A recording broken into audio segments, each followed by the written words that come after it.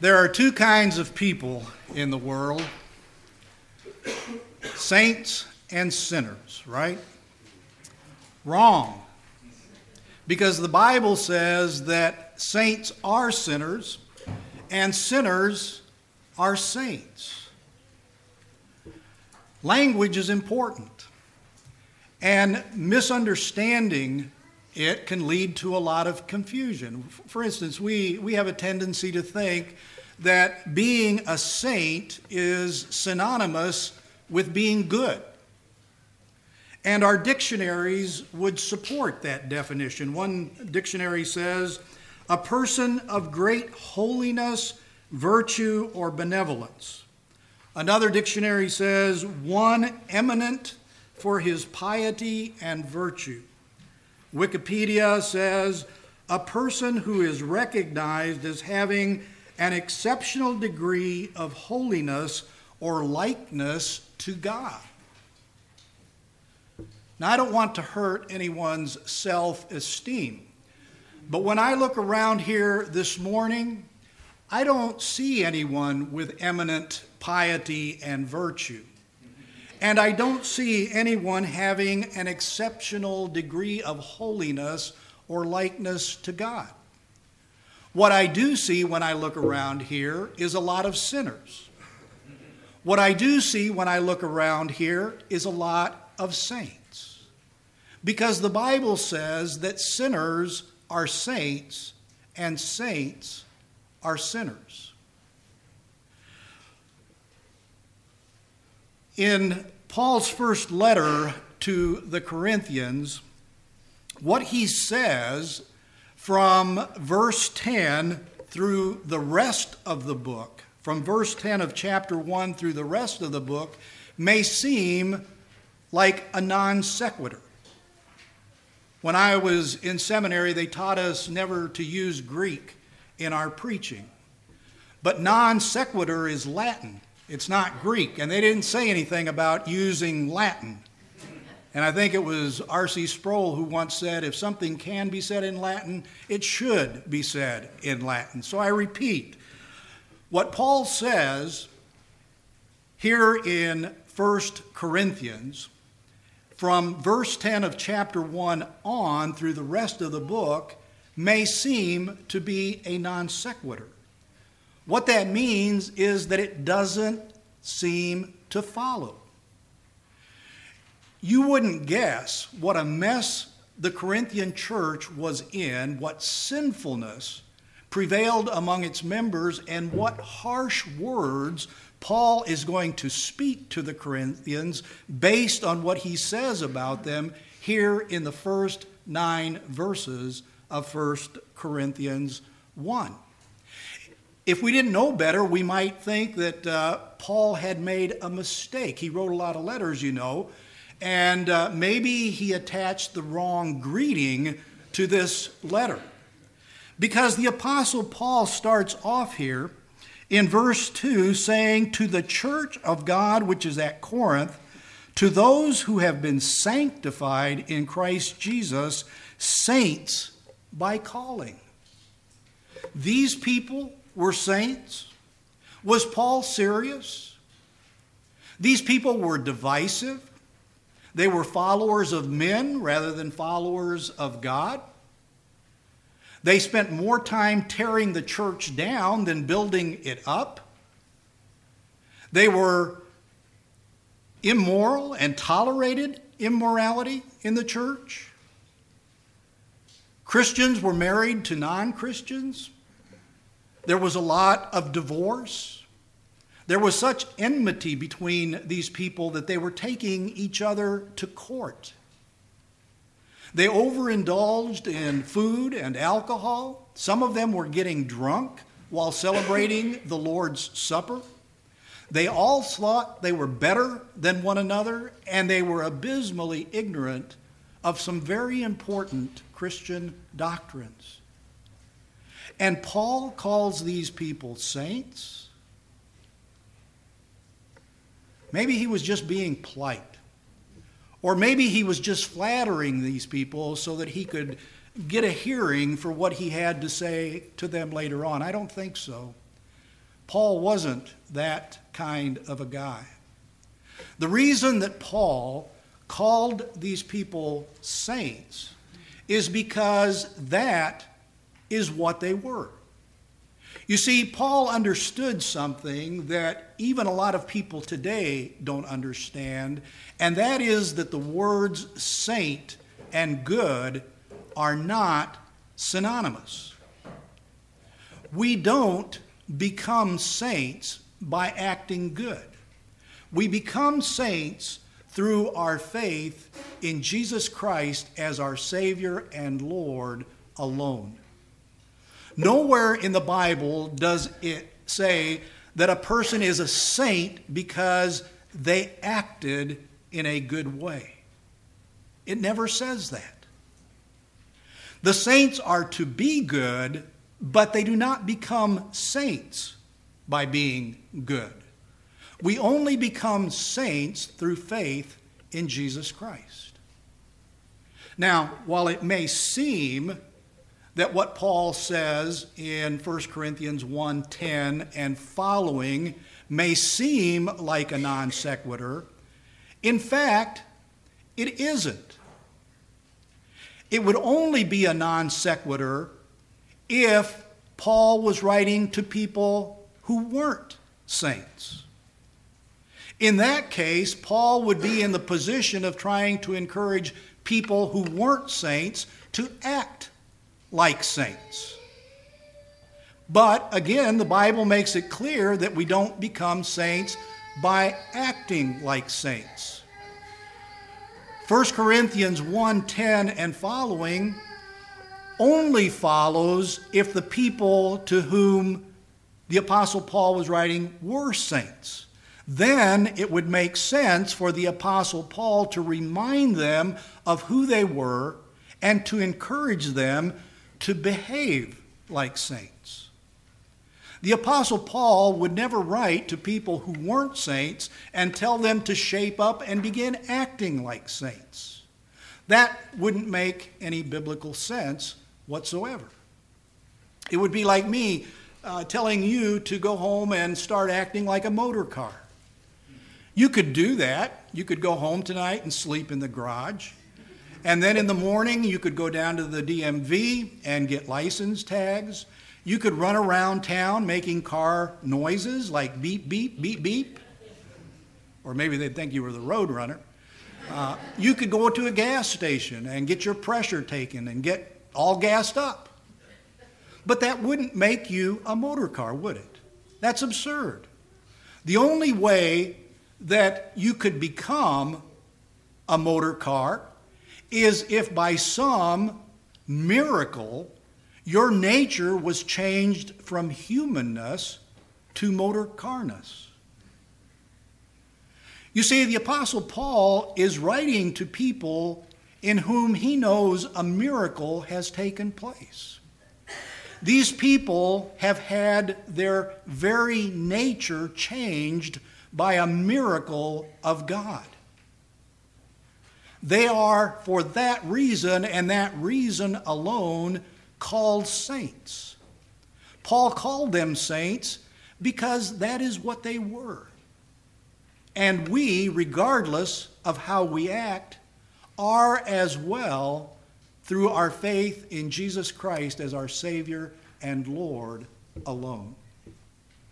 The assurance that Paul had that these people were indeed called as saints was based on two proofs. The first proof Paul had that these people were indeed called as saints was the proof that they called upon the Lord.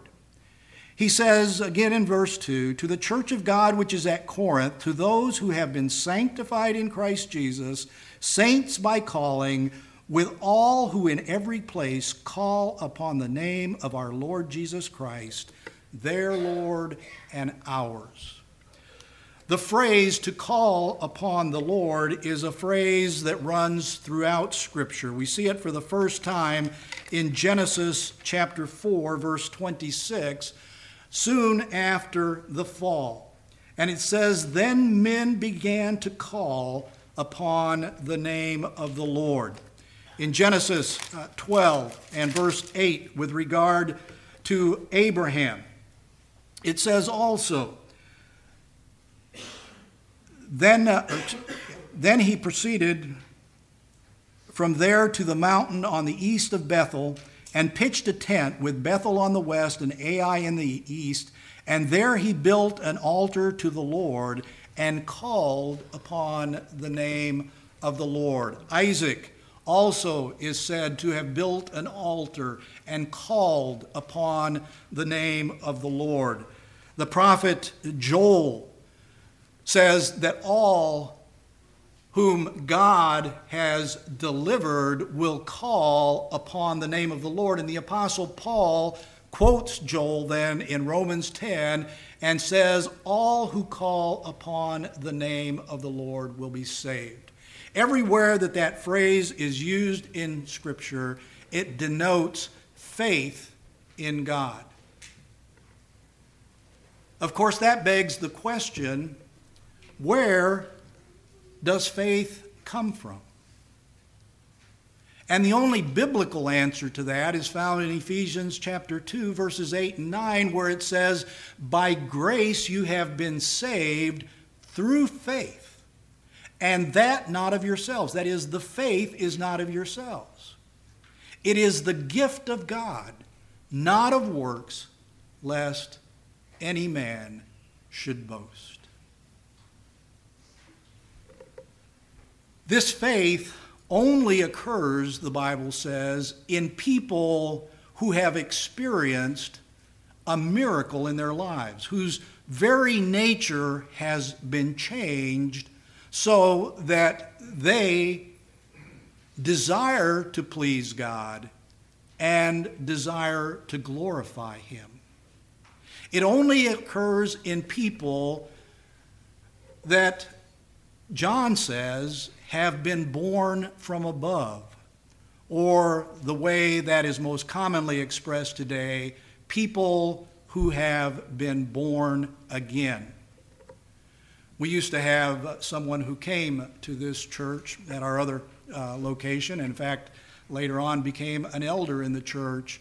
But when he heard me say that for the first time, he reacted very negatively.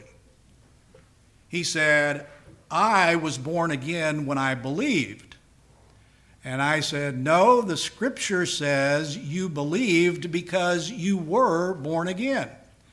And I directed him then to John chapter 3, where Jesus himself says, unless a man is born again, he cannot see or enter the kingdom of God. Which comes first? What is the condition to seeing and entering the kingdom of God? It's very clear from the Scripture that the condition is that that person must be born again. That person must be born from above. A miracle must have taken place in this person's life. And it's a miracle performed on that person by someone else, namely by God. I mean, this makes sense to us. Nobody here born themselves, did they? No, we were all born by someone else. We don't born ourselves. We're born by somebody else, and Christians have been born from above. They've been born again by God. And because of that, then faith is given as a gift of God's grace in order to believe in Jesus Christ as our Savior and Lord. This is what Paul is acknowledging here in his introduction to the letter of Corinthians. He's acknowledging what God has done in these people's lives. We know from what comes that these people don't act like saints, at least not the way we think saints are supposed to act. In other words, these are not good people.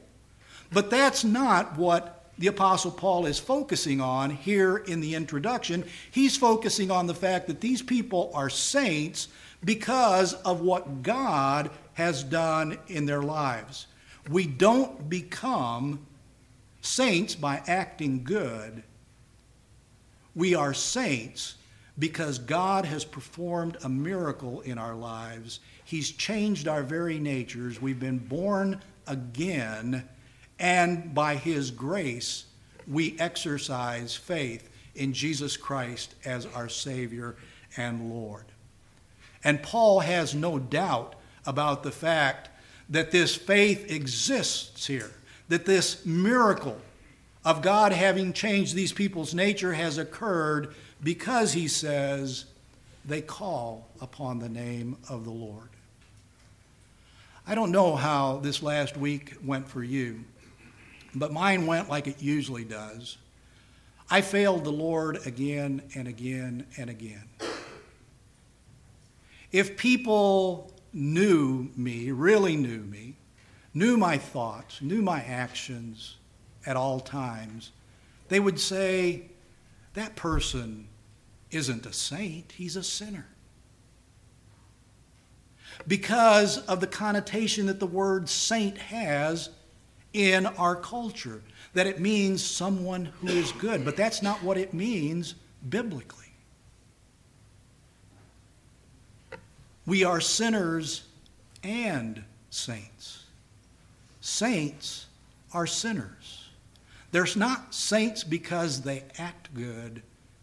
They're saints because of the power of God that has changed their nature by a miracle, by the new life that he has given them from the new birth, and because of the faith that he has given them to take hold of the salvation that is in Jesus Christ and in Jesus Christ alone. The second proof that Paul had that these people were indeed called to be saints was the proof of the abundant grace that had been poured out in these people's lives individually and corporately. Remember, Paul already knows what these people are really like. He knows what he's going to be writing them from verse 10 of chapter 1 on, and yet he is thankful and rejoices in what God has done in and for them. In verse 4, I thank my God always concerning you. Gosh, I wonder if you were the pastor of this church, would you write, I thank God for you all of the time? But this is the way the Apostle Paul talks about the Corinthian church. He says, I thank my God always concerning you. Why? Because they're such rotten people? No. He thanks God because of the grace of God which was given you in Christ Jesus, that in everything you were enriched in him, in all speech and all knowledge, even as the testimony concerning Christ was confirmed in you, so that you are not lacking in any gift, awaiting eagerly the revelation of our Lord Jesus Christ. The Corinthian church was a very gifted church. But being gifted doesn't make a church spiritually mature. We know that they weren't spiritually mature, and yet God had given them everything necessary for them to grow as Christians and to become more spiritually mature. This is what Paul is thankful for and rejoices in. And specifically, he refers to in all speech and all knowledge, and has reference here in a general way to those gifts related to both teaching and proclaiming the Word of God, and to receiving and understanding it and applying it to our lives. I wonder how many of you know that being preached to from the Word of God is not necessarily the norm in the church in the United States of America. We had another fellow in our church a while back when we were at the other location who came to us after having served as an elder in the PCUS church for 30 years. He was in a Bible study in our home one night, and I asked him if he would read a text from the book of Romans, and he couldn't find it. And he got very flustered and embarrassed and left the room. And later he told me, don't ever do that again. And I said, why? He said, I didn't know where it was. He said, I don't know my Bible. He said, Steve, I grew up in a church that didn't teach the Bible the way you teach it here. A friend came with him one time to church from that same church that he had left. And at the conclusion of the service, he came up and shook my hand and he said, young man, I want you to take a word of advice from an older, wiser person. He said, the Bible is a good book, but you can make too much of a good thing. That was the teaching that they were getting in, quote, a Christian church. That is the appreciation they had for the Word of God in a Christian church. The Corinthians didn't have that problem, the Apostle Paul says. They had been given able teachers who were teaching them the Word of God. Specifically, he refers to Apollos and to Peter and, of course, Paul himself and Sosthenes, who he mentions here in the introduction. The church at Corinth was spiritually immature. They definitely were not acting like the saints that they were called to be. But God had graciously given them everything necessary for growing up and maturing in the things of God.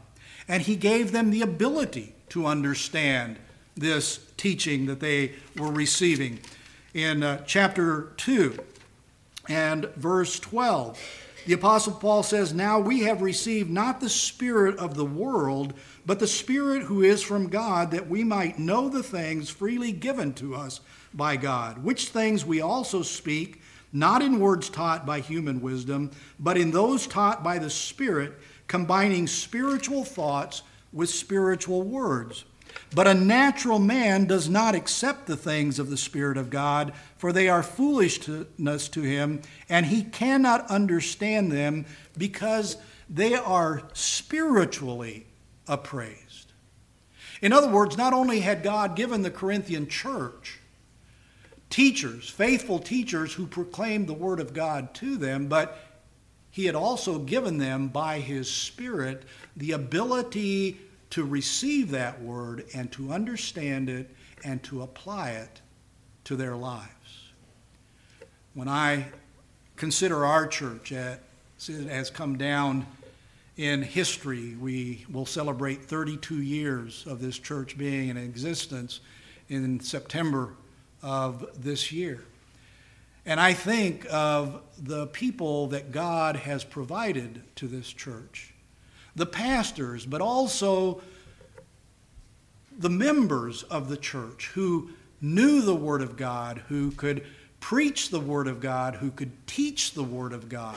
And when I think of the number of people who have come to know Jesus Christ as their Savior and who have matured in their faith, then I have to acknowledge that the same thing is true of us as was true for the Corinthian church, and that God has poured His abundant grace out upon us as well. We have people who have faithfully served this church and brought it forward to where it is today. I look out in the congregation, I see at least two people, Bob Beatty, Glenn Van Ink, Lee, Joy. There are a few that have been here from the very beginning. And I know that they can testify as well that the Word of God has been preached and taught in this church. And that is a sign, again, of the fact that God has been working in this church, and that just like the Corinthians were called as saints, so we here, those sinners, are called as saints as well.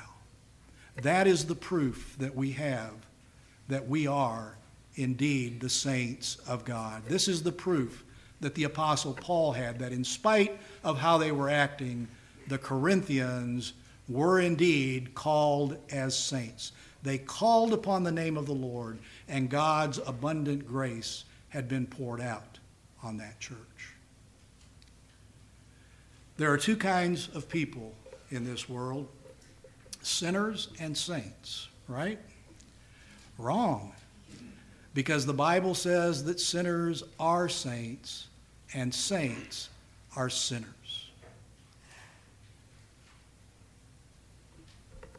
What God wants in his church is for him to be glorified.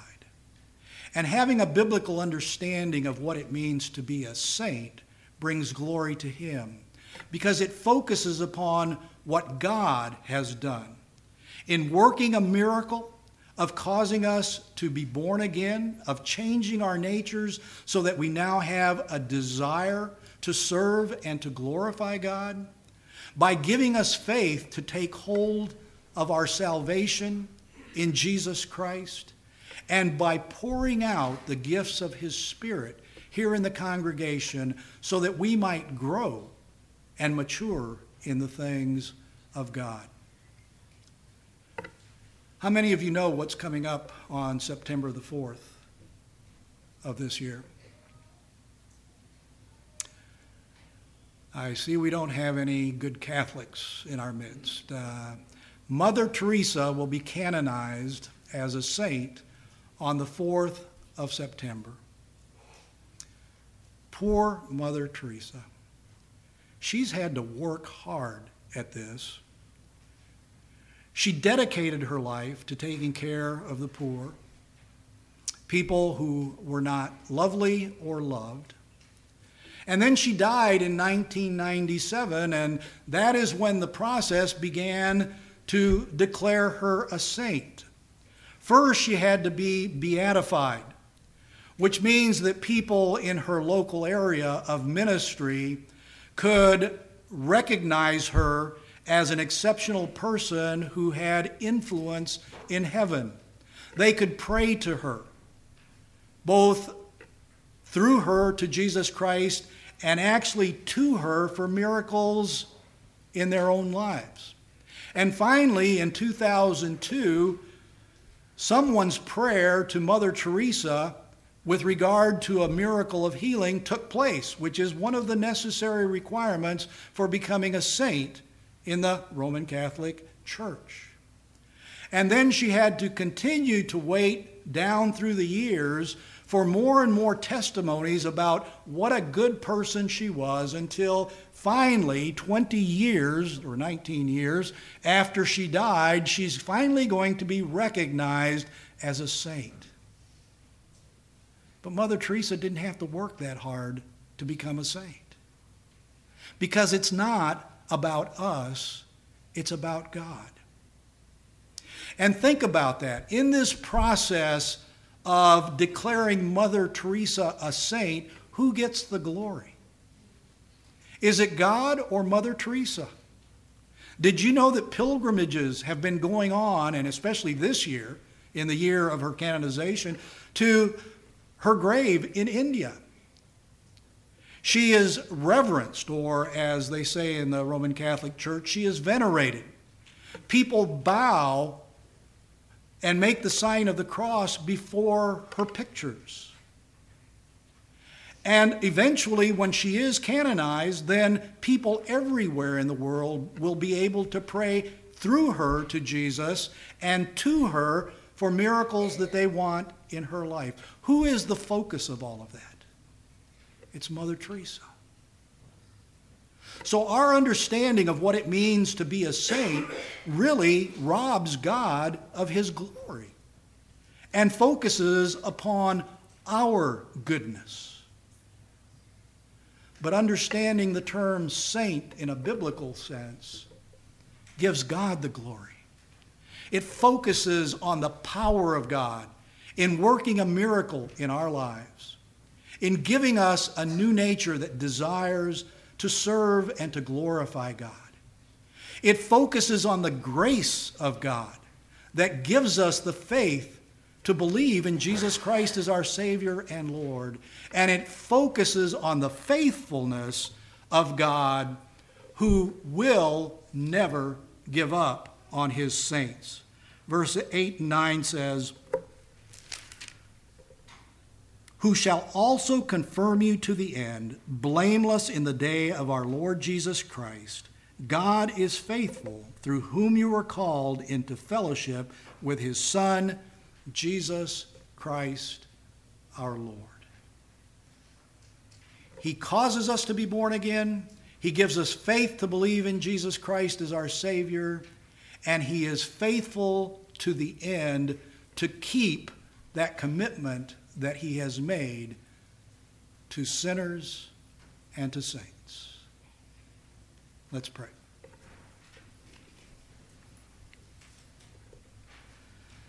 Father, we thank you that you are a powerful God.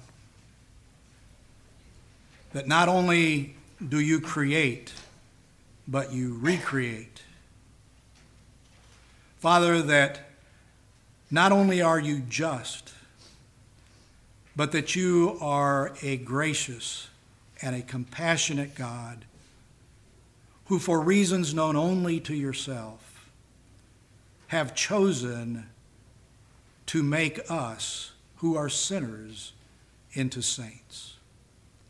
Father, we pray that we would take that seriously, that we would not try to act like saints, but that because we realize everything that you have done for us, that we would try to work out in our lives what it means to be the saints of God.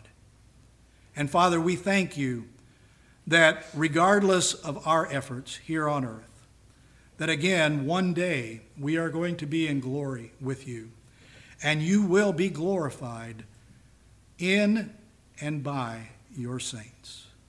In Jesus' name we pray. Amen.